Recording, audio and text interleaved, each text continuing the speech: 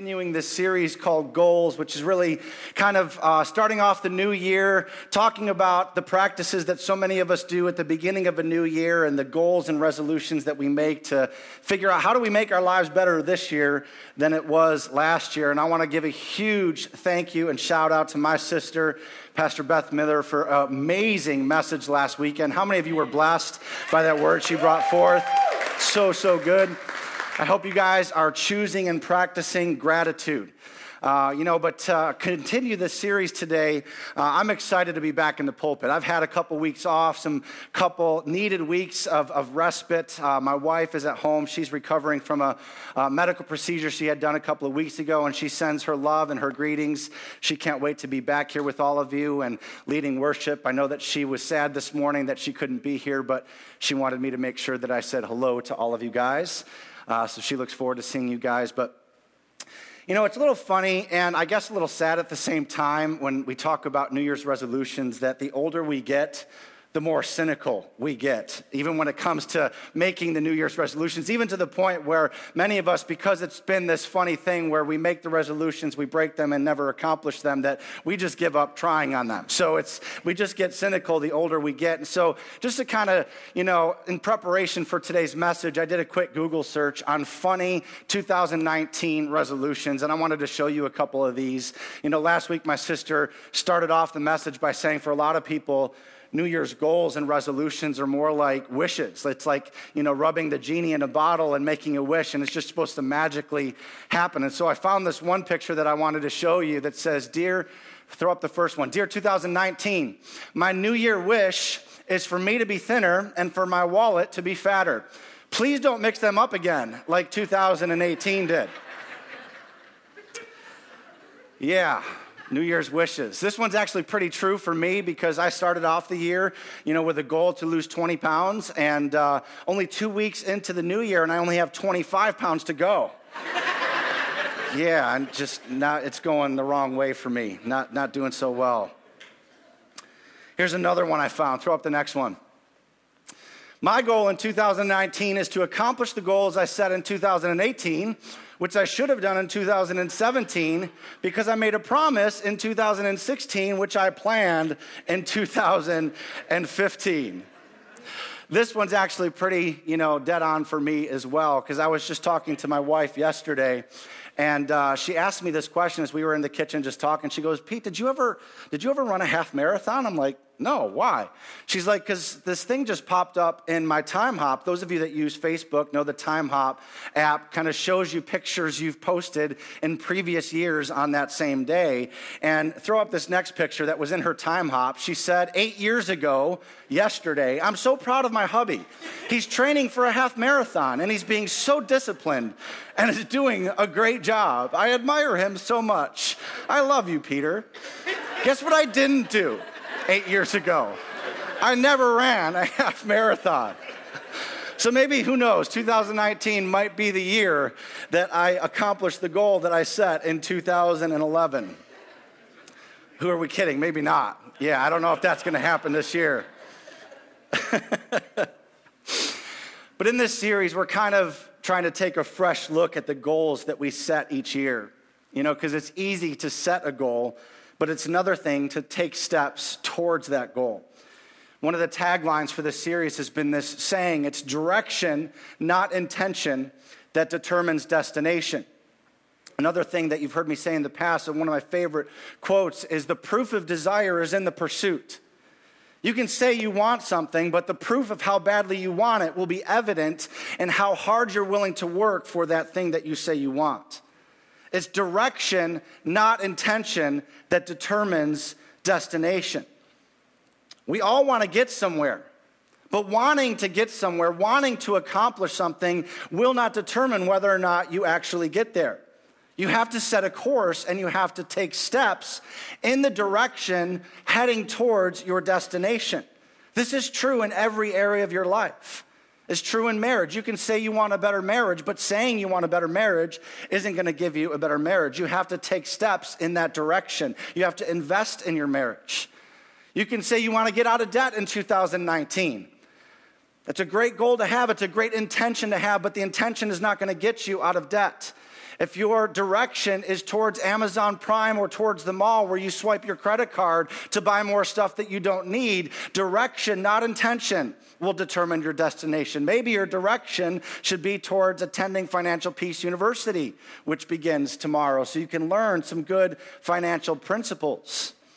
It's true in your relationship with God, too. I mean, we all want to grow in our walk with God, but what direction are you heading? What are you doing? What steps are you taking to arrive at the destination that you want to arrive at? So as Pastor Beth shared last week, this series is not intended to really be a practical 5 steps on how to accomplish your goals type of series. You can read any number of self-help books that will help you figure out how to do that. This series, rather, though, is intended to help you kind of, as she said, recalibrate your settings as you're making your goals and help ensure that you're headed in the right direction. Because again, direction, not intention, determines your destination. That's, again, a powerful truth that you can apply to every area of your life.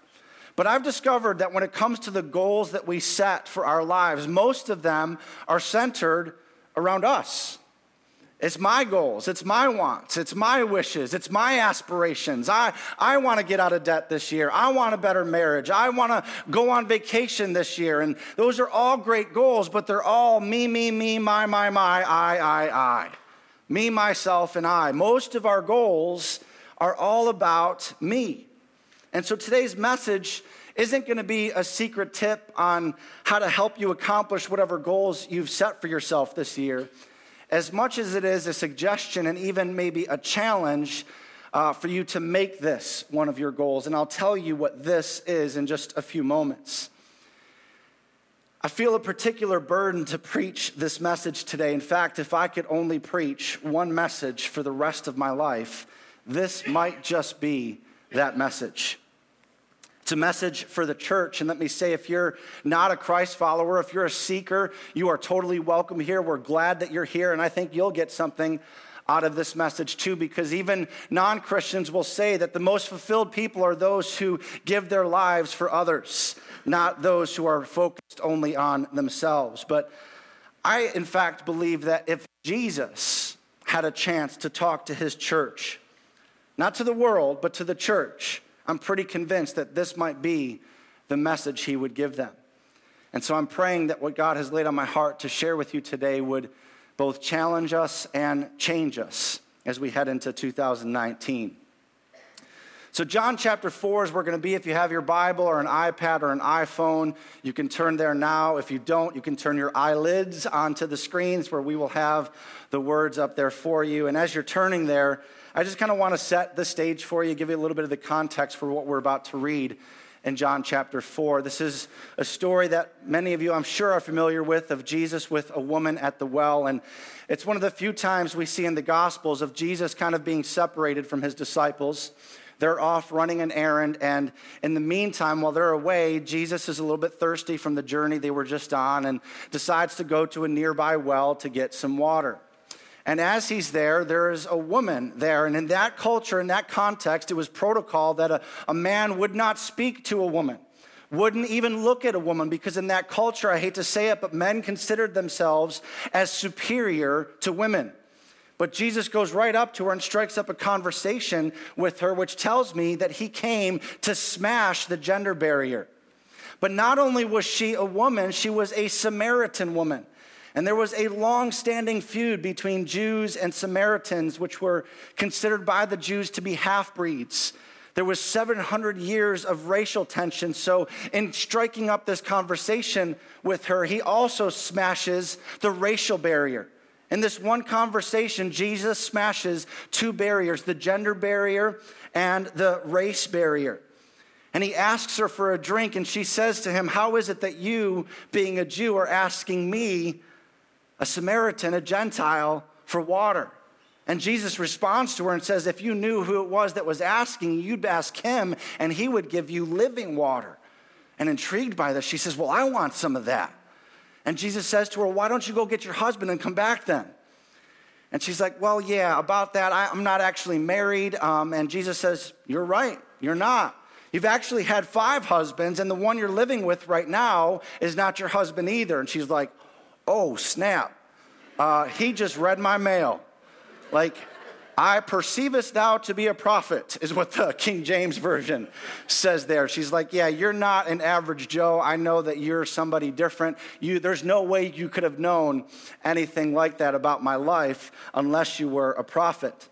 But like so many of us do when our sins get pointed out, she tries to kind of divert the attention and switches the topic and talks about the proper place to worship. And after some back and forth on that, she says, well, I know that there's a Messiah coming, and when he comes, he'll explain all of this to us. He'll clear it up. And Jesus looks at her and says, I am the Messiah. She's like, whoa, I'm sure you can imagine in this moment. I want you to feel the gravity of this conversation as he now fully has her attention. And that's where I want to pick up in the story in John chapter 4, verse 27. It says this, just then, so they're having this conversation. He reveals to her that he's the Messiah. Just then, his disciples returned and were surprised to find him talking with a woman, for the reasons that I just told you about. So they're kind of shocked. They're like talking to themselves, oh my gosh, he's talking to a woman. What's he doing? But then John does something that kind of breaks the rules of storytelling. If you remember English class, they give you the rules for what you do when you tell a story. But John actually includes details that didn't happen. Why would he do that unless he wishes they had happened? I want you to just tuck that into the back of your mind for a second. We'll come back to it. Recounting the story after the fact, John writes, but no one asked, what do you want? Now, this would have been common courtesy. Like, is there anything you need, Jesus? Can we get anything for you? But John wants his readers to know that neither he nor any of the other disciples asked if Jesus needed anything. Why did he do that? Unless there was something that he wanted us to know about that. And he writes, not only did we not ask him if he wanted anything, but we also didn't ask him, why are you talking with a woman? Why are you talking with her? Now, if you're a disciple and you walk up on your rabbi, your teacher, who's doing something that was out of the ordinary, something that you wouldn't expect, don't you think you should ask, hey, Jesus, what's up? Is it normal? Can you explain this to me, please? We're your disciples. We want to learn from you. Why are you talking to a woman? I think what John was doing by pointing out these details of non-events, of things that didn't happen, was to illustrate just how selfish they were being in that moment. They weren't concerned with what Jesus wanted or what he was doing. They were only concerned about themselves, and you'll see that in just a moment. But I wonder how often that could be said of us as well. That we're not really concerned with what Jesus wants. Instead, we're only focused on what we want. Jesus, these are my goals. Can you help me accomplish them this year, please? Just then in verse 28, leaving her water jar. So I'm sure the moment gets a little bit tense. The disciples stroll up on them and they're all like talking under their breath. And she's like, I'm out, And so she leaves her water jar, goes back to the town and says to the people, I think I found God. Like, come see a man who told me everything I ever did. Could this be the Messiah? Then check this out, verse 30. They came out of the town and made their way toward him. So imagine with me, if you will, this woman leading a bunch of people. It doesn't tell us how many. In my mind, as I read the story, I kind of picture, maybe 50 to 100 people following this woman whose mind was totally blown by what he knew about her. And her case must have been pretty convincing. The first evangelist we see in the New Testament era is a woman. So she's bringing all these people out to meet Jesus. And I find this next part kind of funny. I don't know about you, but when I read the Bible, I try to put myself there, and there are certain things sometimes that strike me as funny, and I don't know if you'll see this as funny, but the next word says in verse 31, meanwhile, his disciples urged him, Rabbi, let's go get something to eat. Let's go to Chick-fil-A.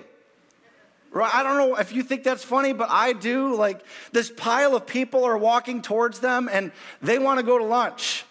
I mean, my sister talked about food last week, and I'm going to talk about food this week. What can I say? It runs in the family.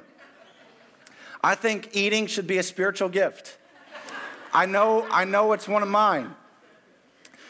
But then Jesus did something that he often did. A lot of times when he was in conversation, people would bring something up, and then he would use that topic as a metaphor to teach a spiritual truth.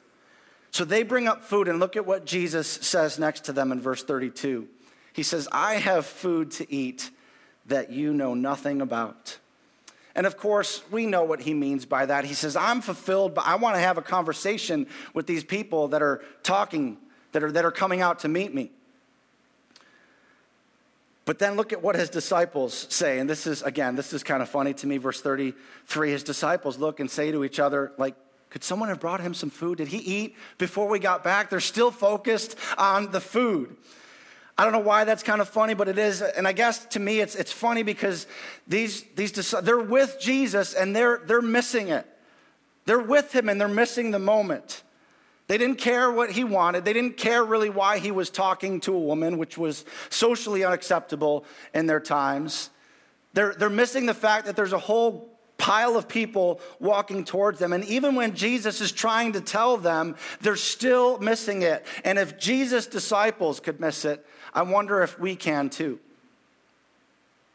So Jesus tries again using the same analogy. Verse 34, he continues, my food, said Jesus, is to do the will of him who sent me and to finish his, everyone say this next word with me, to finish his work. To finish his work. Jesus is saying, I like Chick-fil-A just as much as anyone, but we got work to do, guys. He's saying the reason I came is to bring hope and healing to broken people. That's what sustains me. He's saying you guys are missing the moment because you're too focused on yourselves. And listen, this is true for all of us sometimes as well. There is a gravitational pull inside of every single one of us towards selfishness. And I'm including myself in that as well. You leave me alone and I'm going to take care of me. That's just how we are. We focus on ourselves. And so I need to be reminded from time to time that there are piles of people all around us who need the hope that resides within me. That while my belly is wanting lunch and I have needs of my own, I have to train myself to think of and see others around me. And look at what he says next in verse 35. He says, don't you have a saying, it's still 4 months until the harvest? So he's quoting this procrastination colloquialism that they had in their time. This was a saying that they had in their culture, which was a way of saying, oh, we'll do it later. It's 4 months and then the harvest. We'll take care of that later. Don't you have a saying, 4 months until the harvest? But he says, I tell you, everyone say these next 3 words with me, open your eyes. One more time, every voice, open your eyes and look at the fields. They are ripe for harvest. The O in goals is open your eyes. This is what I'm suggesting to be one of your goals this year. It's one of the goals that I've set for myself this year, is that I would open my eyes. Not only do I believe that this should be one of the goals of our lives, to live with eyes wide open to the people around us, but I truly believe that if Jesus could tell his church anything today, it would be open your eyes. Look at the fields around you. They are ripe for harvest. If Jesus could stand here right where I'm standing in this pulpit and say anything to you, to believers, if he was talking to seekers and people who weren't sure what they believed, he would say something different. But if he were talking to believers, he would say, open your eyes. I want you guys to see Buffalo the way I see Buffalo. Look at the fields. They're ripe. Open your eyes, because listen, you can't reach what you can't see. You can't love what you can't see. The problem, though, is that some of us just don't see very well. You know, I have perfect vision. I actually have 20/15 vision. A little more than a year ago, I got LASIK eye surgery and have the joy of being able to see crystal clear now. But up until that time, I had to wear corrective lenses. From the time I was a teenager, I had horrible eyesight and I had to wear corrective lenses. When I was younger, it was glasses, and then I switched to contacts. And I don't know any of you wear corrective lenses, but the first time I went to the doctor, my parents could tell that I probably needed, glasses because they saw me kind of squinting and straining to see things that were far away. And so the first time I go to the doctor, it was really weird. If you've been there, you know what I'm talking about. It's kind of unnerving, but you go in to see better, and the first thing they do is kind of put stuff in your eyes that makes you feel like you can't see anything at all. And I hate when doctors just when they don't tell you what they're going to do, they just start doing stuff. So he tells me to put my chin in this machine, and the next thing I know, it's like they blow air in my eyeballs. Like, what the heck was that? Like, warn a brother first or something. Dude, I hate it. He's like, that was a glaucoma check. If you ever had it, you know what I'm talking about. It's the worst part of the eye exam.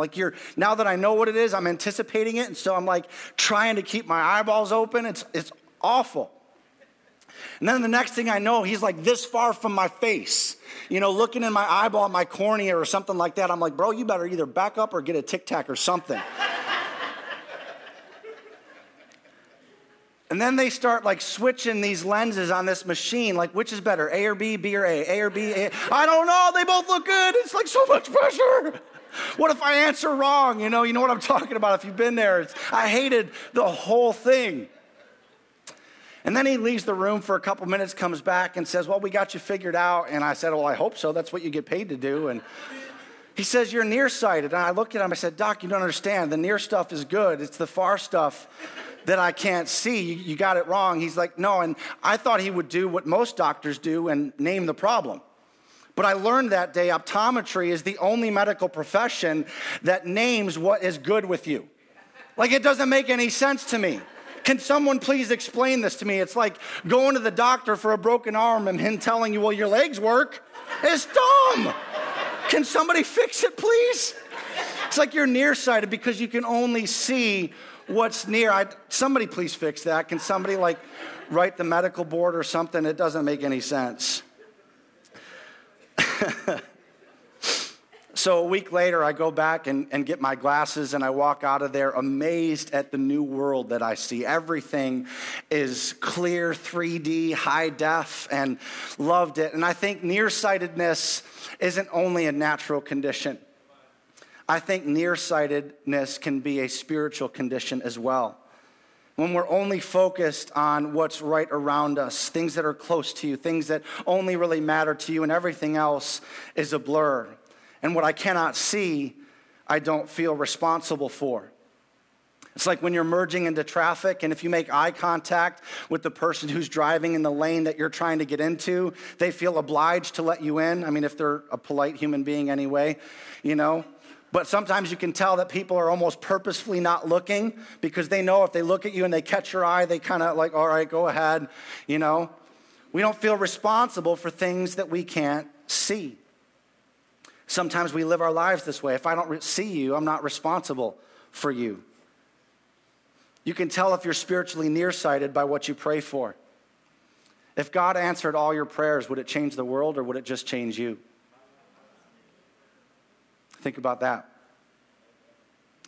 Which is why missions trips can be so important because it forces you to be up close to things that are normally outside of your field of view. It expands your horizon. It gives you a different perspective. So maybe you would consider coming to the interest meeting this Thursday to learn more about the trip that we're thinking about taking this summer. When we're spiritually nearsighted, we can get blinded to our own needs. Nearsightedness isn't only a physical condition, it's an actual spiritual condition. In fact, Jesus' disciple Peter writes about this. The apostle Peter writes about it in 2 Peter 1, verses 3 to 9, and I'm not going to read it. I don't have time to. You can write it down if you want to and look it up when you get home. But he says that spiritual nearsightedness actually makes you ineffective and unproductive. Do you know that God wants you to be effective and productive? It's okay to set goals, but let's just make sure that as we set goals, we're setting the right goals and that we're being productive in the right things. Listen, if this is your church, we're going to do everything we can to help you follow Jesus step by step. But as your pastor, listen to me, your church should never exist primarily for you. I believe the church exists to bring hope and healing to a lost and broken world. And if you are a Christ follower, we don't go to church. We are the church, and we exist for the world. So my question to you today is, if you could see the world the way Jesus sees it, what would you see? I'm going to give you a very simple, but I believe very scriptural answer to that question. On this Sunday, January 13th, 2019, when he looks at the world, I don't believe Jesus primarily sees a bunch of churches gathered around all over the face of the world worshiping him. Scripture says it over and over again. In fact, Jesus says it 3 times in one chapter, Luke 15, that he's not looking for found things, he's looking for lost things. He's focused on that which is lost. Luke 15 has 3 parables that Jesus gives: the lost sheep, the lost coin, and the lost son. He is focused on lost people. And if you think about it, we're that way too. Think about the times you've ever lost something of value to you, your phone, your wallet, your keys, whatever. When you lose it, you're focused on your lost thing. You're not thinking about your found things. When you're, searching around the house looking for your phone, where's my phone? Where's my phone? Where's my phone? You're not like, well, there's my couch. We don't do that, right? In other words, when you're looking for something that is lost, you're not taking inventory of the things that you have that are found. And I think maybe our God is that way a little bit too. Didn't Jesus say, I came to seek and save the lost? When he looks at the earth, I don't believe he's taking inventory of all of his found things, his people. I think he's looking for his lost kids, and he's waiting for his found kids to take up and partner with him in the mission that he gave us to pick up where he left off, to seek and save the lost. Now, I want to be careful with this. Because, listen, as your pastor, I'm not saying that as soon as you enter a relationship with him that he doesn't care about you. He does. He is a good father who loves to give good gifts to his kids. He told us to cast our cares upon him because he cares for us. We're invited into an intimate relationship with a heavenly Father who is crazy about us and knows everything there is to know about us. He knows the hairs on your head. I just think sometimes that too many of our prayers are focused on our wants and wishes and not enough on what God wants. And he wants none to perish and all to come to repentance. Let me put it to you this way. Those of you who are parents, have you ever lost one of your children? Like when we were younger, our kids were young, and we thought we actually lost Sammy for a little while. And if you've ever experienced this, it's one of the most terrifying things that you'll ever go through as a parent. Isaac was an infant. He was in an infant carrier still and in a stroller. And Sammy was, a very curious and inquisitive toddler walking around, checking things out. We were shopping one time in the McKinley Mall, I believe it was. We were at JCPenney's, and she thought I was keeping an eye on Sammy, and I thought she was keeping an eye on Sammy. And, we were both distracted by the clothes that we were looking at. And almost at the same time, we both realized, where's Sammy? And in that moment, panic sets in. If you've ever experienced it, you know what I'm talking about. It's the worst feeling in the entire world when you feel like you've lost one of your kids, and all of these horrible scenarios start playing out in your mind. And in that moment, we both start looking for Sammy. Sammy, where are you? Sammy, where are you? And can I tell you something? When I was looking for Sammy, I wasn't thinking about Isaac, because Isaac wasn't lost. Sammy was. And so we're going around, we're looking, and I think sometimes, Isaac was a baby at the time, and he would never say anything like this, but if he was older, he would have never said, hey, Dad, what's for dinner tonight, as we're looking for Sammy. It's a fine question if Sammy isn't missing, but it's a horrible one if he is. And I wonder what our prayers sound like sometimes to God. Like, really? You want to talk about that? I love you, but didn't I tell you that if you seek me first, I'd take care of all of your needs? Again, I want you to hear my heart on this, because intimacy is one of the core messages of my life. I am all about encouraging people to go deeper in their faith, to fall in love with Jesus. I'm not saying that he doesn't care for you. He taught us to pray and ask for our daily bread, right? He wants us to ask him for the things that we need. But if you look at order of priority, when he taught us to pray his kingdom come, his will be done before we ask for our daily bread. And what is his will? He wants all to come to repentance. I think he wants us as his kids, those of us who are found, to spend less time worrying about the things that he's already promised he's going to take care of, and join him and start praying for and getting on mission with him to seek and save that which is still lost. So we're searching and we're looking for Sammy. I run up to the first woman I see and I said, "Have you seen my son?" And she kind of flippantly just says no and then continues shopping. Let me tell you, I almost lost my salvation in that moment, as I instantly got irritated at her inactivity because something of value to me was missing. And I wonder, church, if God ever doesn't feel that way sometimes too about his kids. I know he loves us. I know he loves it when we gather and worship and praise him. But I wonder if he ever gets irritated at our inactivity when something of value to him, people who are lost, people who are created in his image on purpose, for a purpose, as we go about our daily lives, not worrying about the things that are lost to God. Open your eyes. Open your eyes. Listen, we're a church that unapologetically and aggressively goes after the lost. I often tell Christians who come and check out our church, and I say to them, listen, if you're looking for a church that's just for you, this may not be your church. But if you like looking for lost things, I think you'll love it here. Because we're going to do everything we can short of sin to reach people with the life-changing message of Jesus Christ. That's why the church exists. That's why Jesus said to his disciples as the town are coming towards them, "Really, you want to go to lunch? Would you open your eyes? Look at the people coming towards us." So what do we need to open our eyes to? I'm going to give you 3 things today in closing to kind of give you some handles on this and figure out how you can apply it to your life. Number 1, we need to open our eyes to who they are. Open our eyes to who they are. I'm not going to spend a lot of time on this one because I know that people can be irritating. I mean, are you meeting the same people I do? Sometimes people can just irritate the fire out of you, right? But we need to open our eyes to see them the way God sees them. And what I want us to understand is that we need to be careful when someone is acting obnoxious or annoying or being hurtful. Understand that there's a reason that they may be acting that way, because hurting people hurt people. And we need to see that they were made in his image too. And can you see the image of God in the people that are irritating the fire out of you? We got to open our eyes to who they are. Number 2, we got to open our eyes to where they are.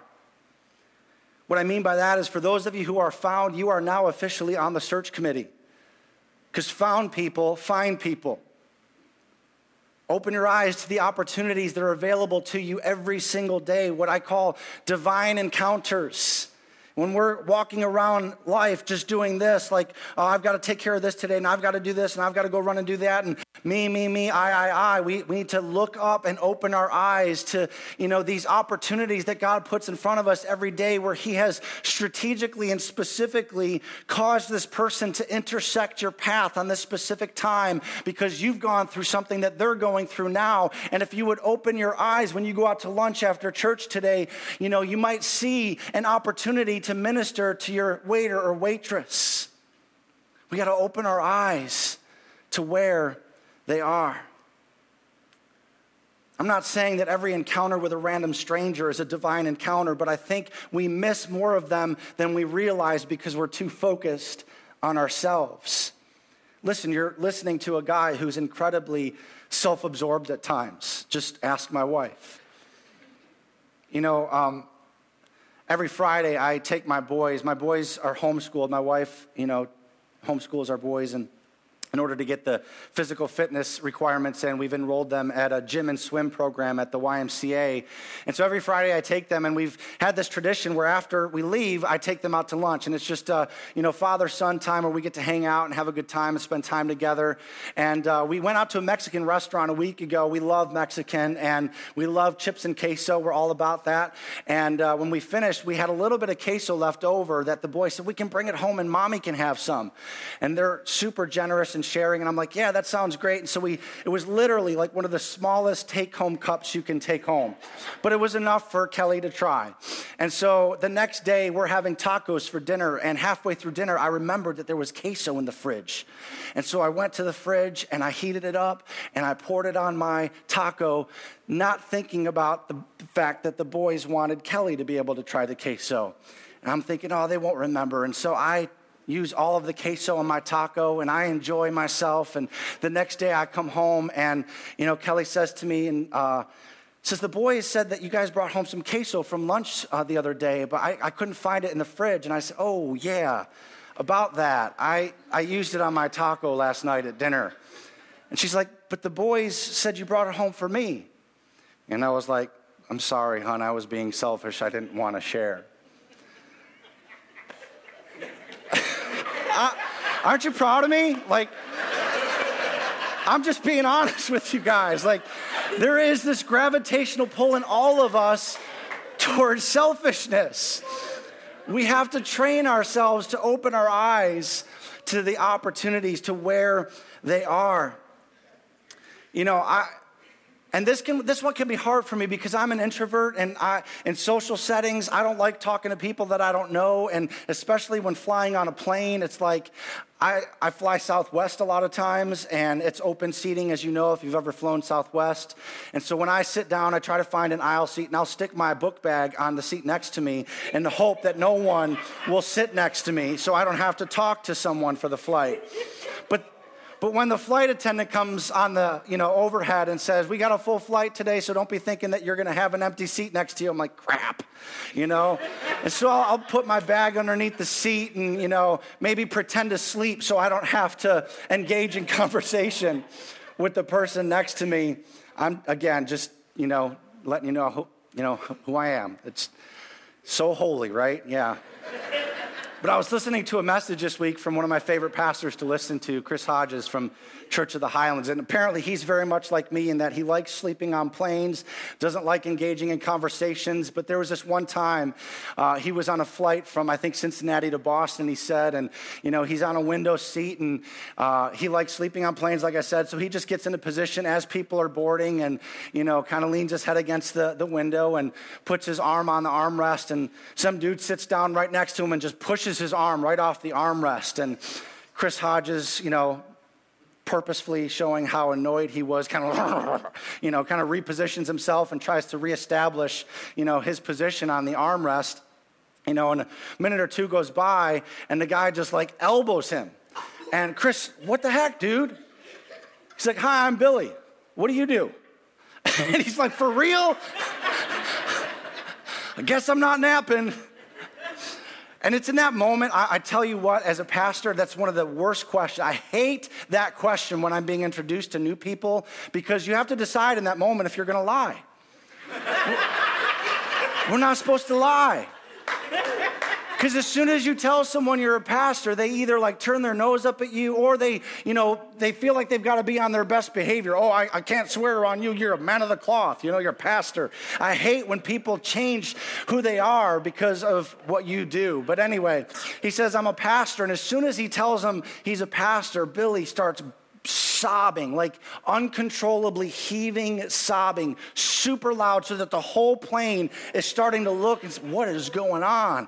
And, Chris is like, great, here we go. I'm going to have to counsel this guy or something. And, so he tries to console him a little bit and, says, what's going on? And he's like, well, I'm just coming from the funeral of my best friend, and I'm never going to see him again. And so Chris starts going through the Rolodex in his mind of things that he can share with him. And he thinks about that verse in Thessalonians, which says, Christians grieve, but not like that. It actually says, we grieve, but not like the rest of men who have no hope. And so he turns to Billy and he says, the Bible says, and Billy says, don't go there with me.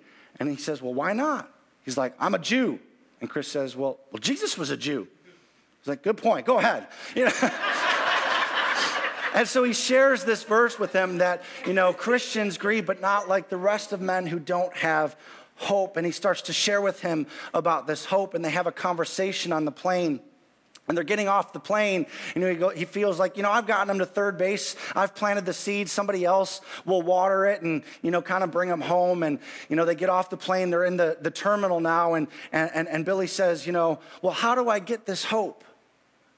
And Chris is like, for real, man? He just teed that sucker up. And if you can't hit that, you can't play, And he says to him, well, you've got to confess Jesus is Lord and believe that God raised him from the dead and you'll be saved. And he's like, I'm ready. Let's do this. And so right there in the airport terminal of Logan International Airport, he grabbed Chris's hands. Chris led him in a salvation prayer. And as soon as they got done praying, he's like, oh, you're right. I feel the hope. And Billy says to him, he pulls out his wallet. He's like, that was good stuff, man. What do I owe you? And Chris was like, no, that was free of charge, man. It was my privilege to introduce you to Jesus. He's like, no, seriously, man, I'm a wealthy guy. Do you have kids? I own a bunch of toy stores. I can hook your kids up? And he's like, no, really, man, we're good. I'm just happy for you. And he's like, do you have boys? I'm really good friends with Dennis Eckersley, the Hall of Fame relief pitcher. I can send you some signed autographed cards. And he's like, fine, that's good. And so he hands him his business card. And a few days later, he's back home, and sure enough, he gets something in the mail, and it's 4 autographed Dennis Eckersley baseball cards that Chris says to this day he has yet to give to any of his boys. He filed 3 of them away and put one in a frame that he leaves on his desk because every day it's a reminder to him that napping was good for him, not napping was good for Billy. Open your eyes to where they are, the opportunities that are around you every day. We can't live so selfishly. We can't just go to church for us when there's a town all around us. I don't want to build a church that just has a seat for you. I want to build a church that has a seat for everyone in our region, everyone in Buffalo. Open your eyes. The third thing we need to do is open our eyes to what they need. Open our eyes to what they need. The church is really confused about this. Daniel in the Old Testament believed in God and lived in Babylon, a very pagan culture, kind of very similar to today. And he stood for truth and still had influence at the same time. And to me, as I look at the landscape of the church culture in our country today, it seems that there are churches trying to do either one or the other. There's a whole group of Christians that think the world just needs truth, and it's their job to tell them, you're wrong, you're going to hell, you better turn or you're going to burn.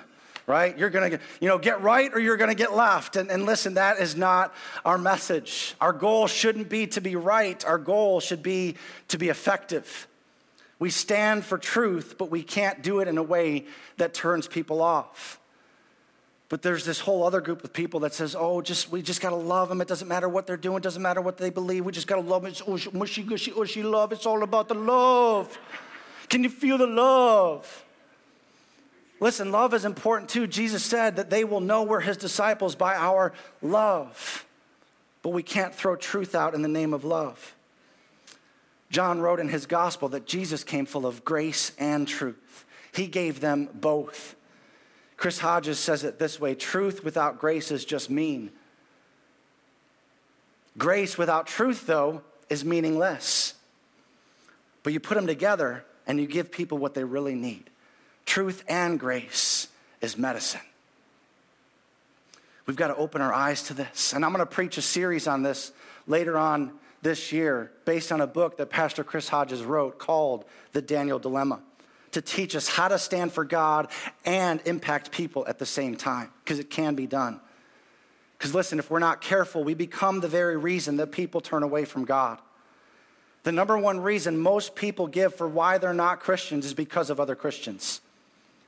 Reminds me of the quote by Brennan Manning that I know some of you have heard before. The greatest single cause of atheism in the world today is Christians who acknowledge Jesus with their lips and walk out the door and deny him with their lifestyle. That is what an unbelieving world simply finds unbelievable. Another story that I was listening to in that message last week from Pastor Chris Hodges was another plane story. He gets on the plane and Southwest flight, just a quick 50-minute flight. And, as like I do, he said he was praying that no one would sit next to him. And he sees this girl walk on, who's just like super boisterous and bubbly. And she's like, high five, everybody, high five. She's just like, he's like, oh no, please God, no, please don't let her plop right next to him, right? And so she turns to him and asks the very famous question, so what do you do? I'm a pastor. And she's like, well, duh, we're all passengers. A little bit too much to drink. He was flying out of New Orleans. She had spent all day on Bourbon Street. As soon as the flight attendant came by, she already had another drink, He goes, no, I'm a pastor. And she's like, oh, I don't like Christians. And knowing the type that she was probably referring to, he decided to play along and says, you know what? I don't either. I don't like Christians. That's why I had to start my own church. And she's like, you got to like Christians. You're a pastor. And he's like, no, I know what you're talking about. See, Christianity has this branding problem, and he proceeded to explain to her how some people use the Bible to just beat people up over the head with it, and there are other people that are throwing the Bible out in the name of love. And he proceeded to explain to her on this very brief flight, the difference between religion and relationship. And, at the end of the flight, she says, I'd like to hear more. What does your God think of this? And she holds out her cup of alcohol, and he turns to her and says, I don't think he cares very much about that.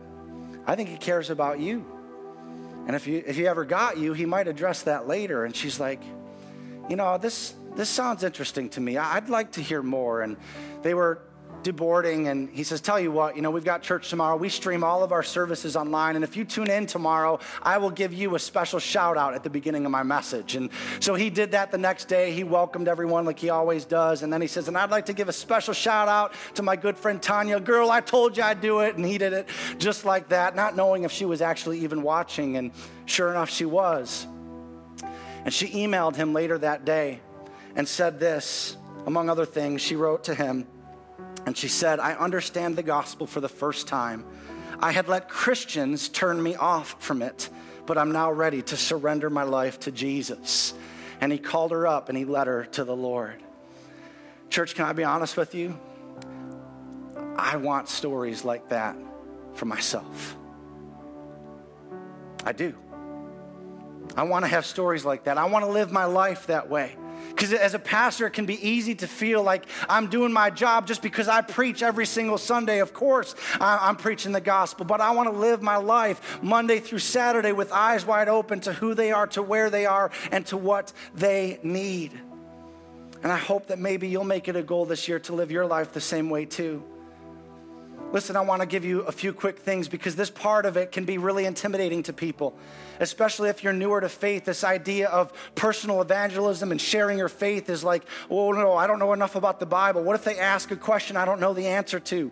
What am I supposed to do? Listen, I'm going to set you free today. I'm going to give you 4 quick pointers as we get ready to close.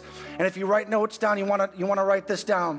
Number 1, and listen, we're going to teach this in Growth Path. This is part of step 1 at Growth Path, which is happening later on this morning in the next service. But the first thing you have to do is accept the personal responsibility. Accept the personal responsibility. If you're newer to faith, what you may not know, but you now will know, is that the church, which you are if you're a believer in Jesus, is God's plan A. And he doesn't have a plan B. So God's plan to reach this region is us. We've got to accept the personal responsibility. If you need a verse for that, write down Ephesians 3:10, which says it was his intent that now through the church, the manifold wisdom of God might be made known. Paul wrote in 2 Corinthians 5:20 that we are therefore Christ's ambassadors, as though God were making his appeal to this region through us. We are the message carriers to your friends, your family, your neighbors, your classmates, and your coworkers. We have to accept that it's our responsibility to reach the people in our life. Number 2, we've got to build a personal relationship. We don't go up to people that we don't know or don't have a relationship with and say, hey, if you don't get your life right, you're going to go to hell. That's not our message. We need to listen to me. We need to connect before we correct. Connect before we correct. Build a personal relationship. That's what Jesus did with Zacchaeus, right? Zacchaeus was a wee little man, and a wee little man was he. He climbed up into the sycamore tree to see what he could see. right? He was a seeker. He was a spiritual seeker. He was a tax collector. And Jesus knew that he was scamming people from their money. But the first words out of Jesus' mouth, let's have lunch together, right? He didn't talk about money. He built a personal relationship with him. We don't know what happened at lunch, but he came out of lunch and Zacchaeus was giving all of his money away. We got to build a personal relationship. Find what John Maxwell calls the spiritual spot. Every person has a spiritual spot, and a little clue for you, it's usually family, and if they have kids, it's usually their kids. Take interest in their kids. Ask them what's happening in their lives and say, you know what, if you don't mind, I'd love to pray for that. Find their spiritual spot, build a personal relationship, and then look for an opportunity to, number 3, share your personal story. This is the part that's going to set you free, guys, when it comes to personal evangelism. Just share your personal story. Evangelism isn't telling a person what's wrong with them. It's telling a person what has happened to you. You don't have to know the whole Bible, know every answer to share your faith. You just have to be willing to tell people how Jesus has changed your life. Acts 1:8 says we are his witnesses. What does a witness do? We tell our side of the story. So we accept the personal responsibility. We build a personal relationship. We share our personal story. And then number 4, we give a personal invitation.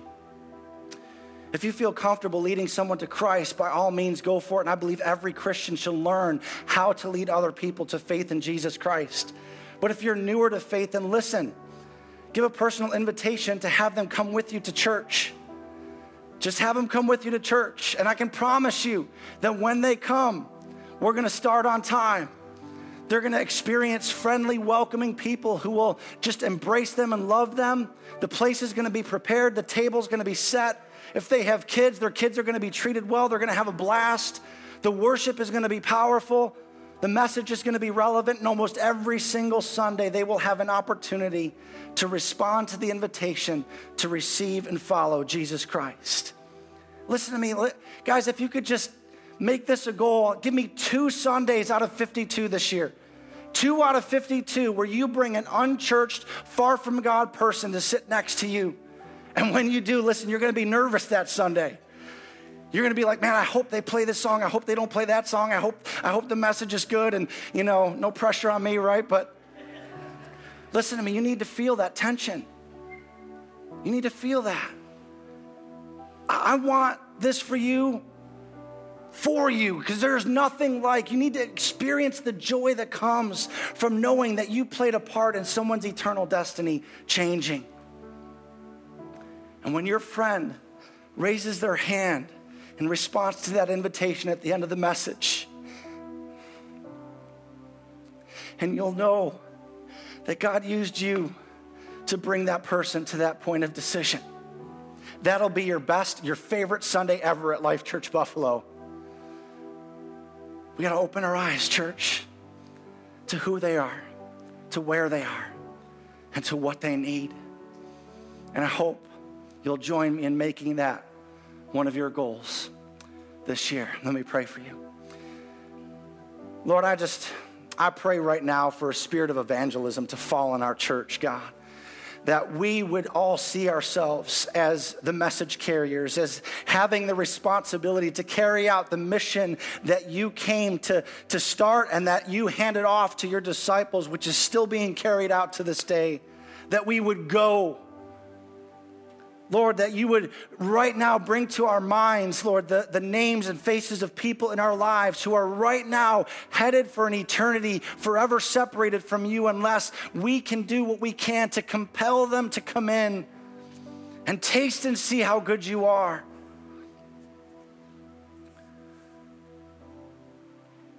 Maybe you're here this morning and you're a seeker. You're starting out the new year trying to find some meaning in your life. Maybe a friend invited you. Maybe like Billy, you don't have any hope. Or maybe like Tanya, you've met other Christians and they turned you off, but today you know that Jesus is real and he wants a relationship with you. if you want to have that hope living inside of you, if you want to have a relationship with Jesus, with all heads bowed and eyes closed, I'm just going to ask you to, in light of the name of this message, all other heads bowed, if you want to say yes to Jesus today, I want you just to lift your head and open your eyes and look at me. Just maybe raise your hand. Acknowledge that you want to say yes to Jesus today. You want to begin a relationship with him. Is there anybody here today that wants to say yes to Jesus? You want to change your eternal destiny. You want to have purpose and meaning. Is there anybody here? Well, God, I pray for those. I see that hand over there. I'm so proud of you. Good job. Is there anybody else? Anybody else? Well, church, would you join me and lift your voices in praying with this person who is saying yes to Jesus today? Say, dear Jesus, thank you for dying for my sin. I believe you rose from the dead. Today I receive what you did for me by surrendering my life to you completely. All of it. I give it to you. Forgive me. Change me. Come live inside of me. Be the Lord of my life. From this day forward, I give you my life. I choose to follow you. Thank you for setting me free. Now open my eyes to the people in my life who need you. In Jesus' name I pray. Amen. Life Church Buffalo, would you lift up a shout of praise to welcome the newest members to the family of God?